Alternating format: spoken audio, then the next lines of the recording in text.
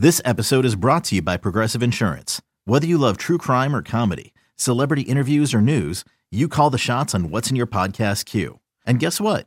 Now you can call them on your auto insurance too with the Name Your Price tool from Progressive. It works just the way it sounds. You tell Progressive how much you want to pay for car insurance, and they'll show you coverage options that fit your budget.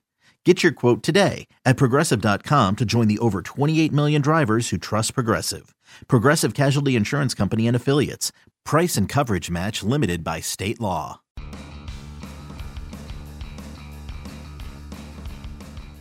You're listening to MLB.com Extras, brought to you by MLB.tv. It's baseball everywhere.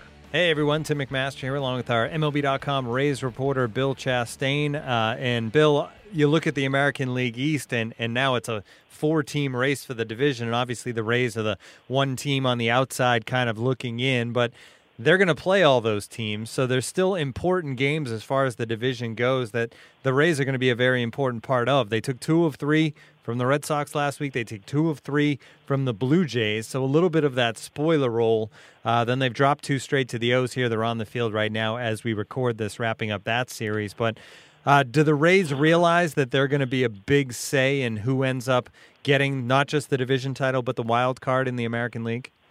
They don't talk about it too much, but I know they know about it. And it's one of those deals, too, where, you see it every year.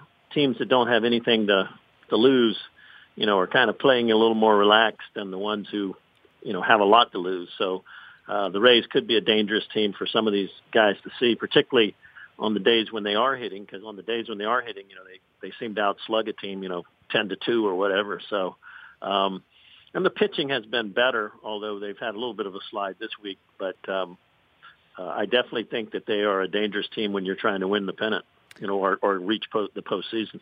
You mentioned hitting and inconsistent hitting, and on Tuesday, the team relieves Derek Shelton of his duties as hitting coach. Chad Mottola will take over there. He was the minor league hitting coach. But how much of this is just the season that the team's had, and it's time to kind of make some changes here?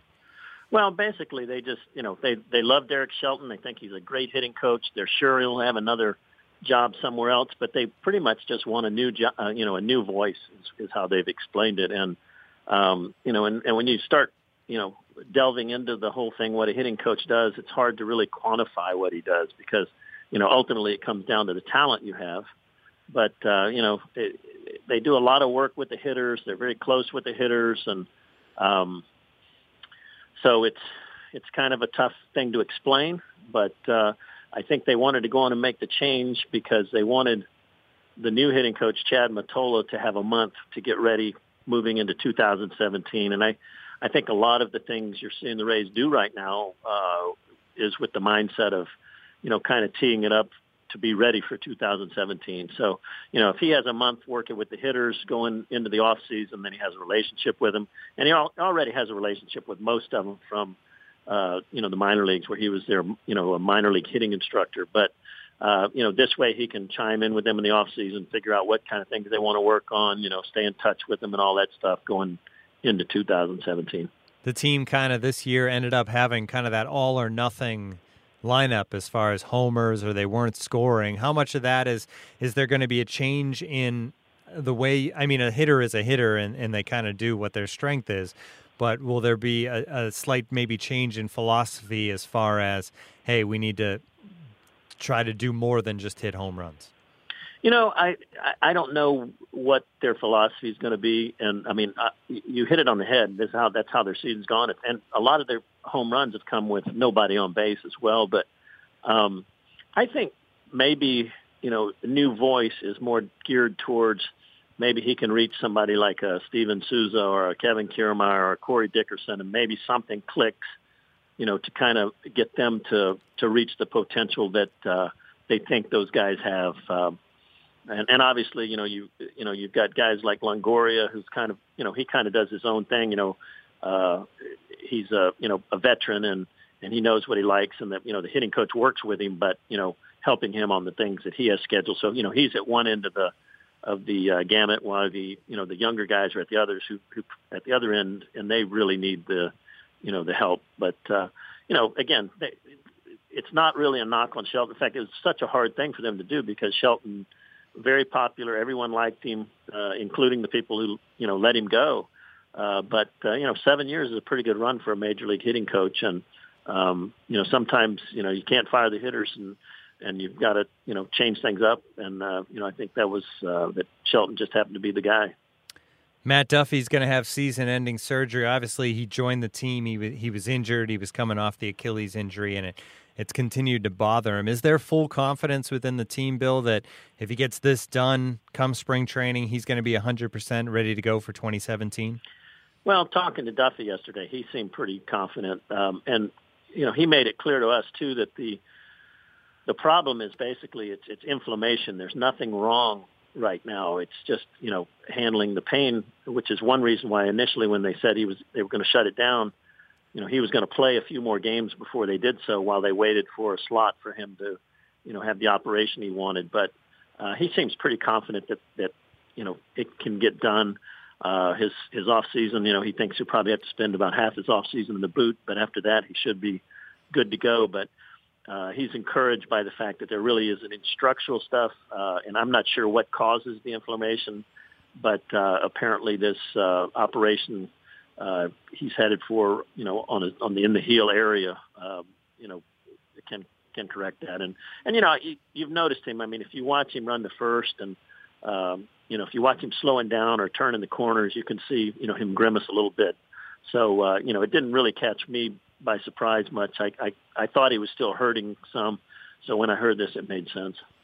Now, with him coming into the team, obviously Brad Miller has moved over to first base to kind of make for the best lineup this team can have. But with him out, from what I hear, it's going to be Miller, Nick Franklin kind of filling into that shortstop spot.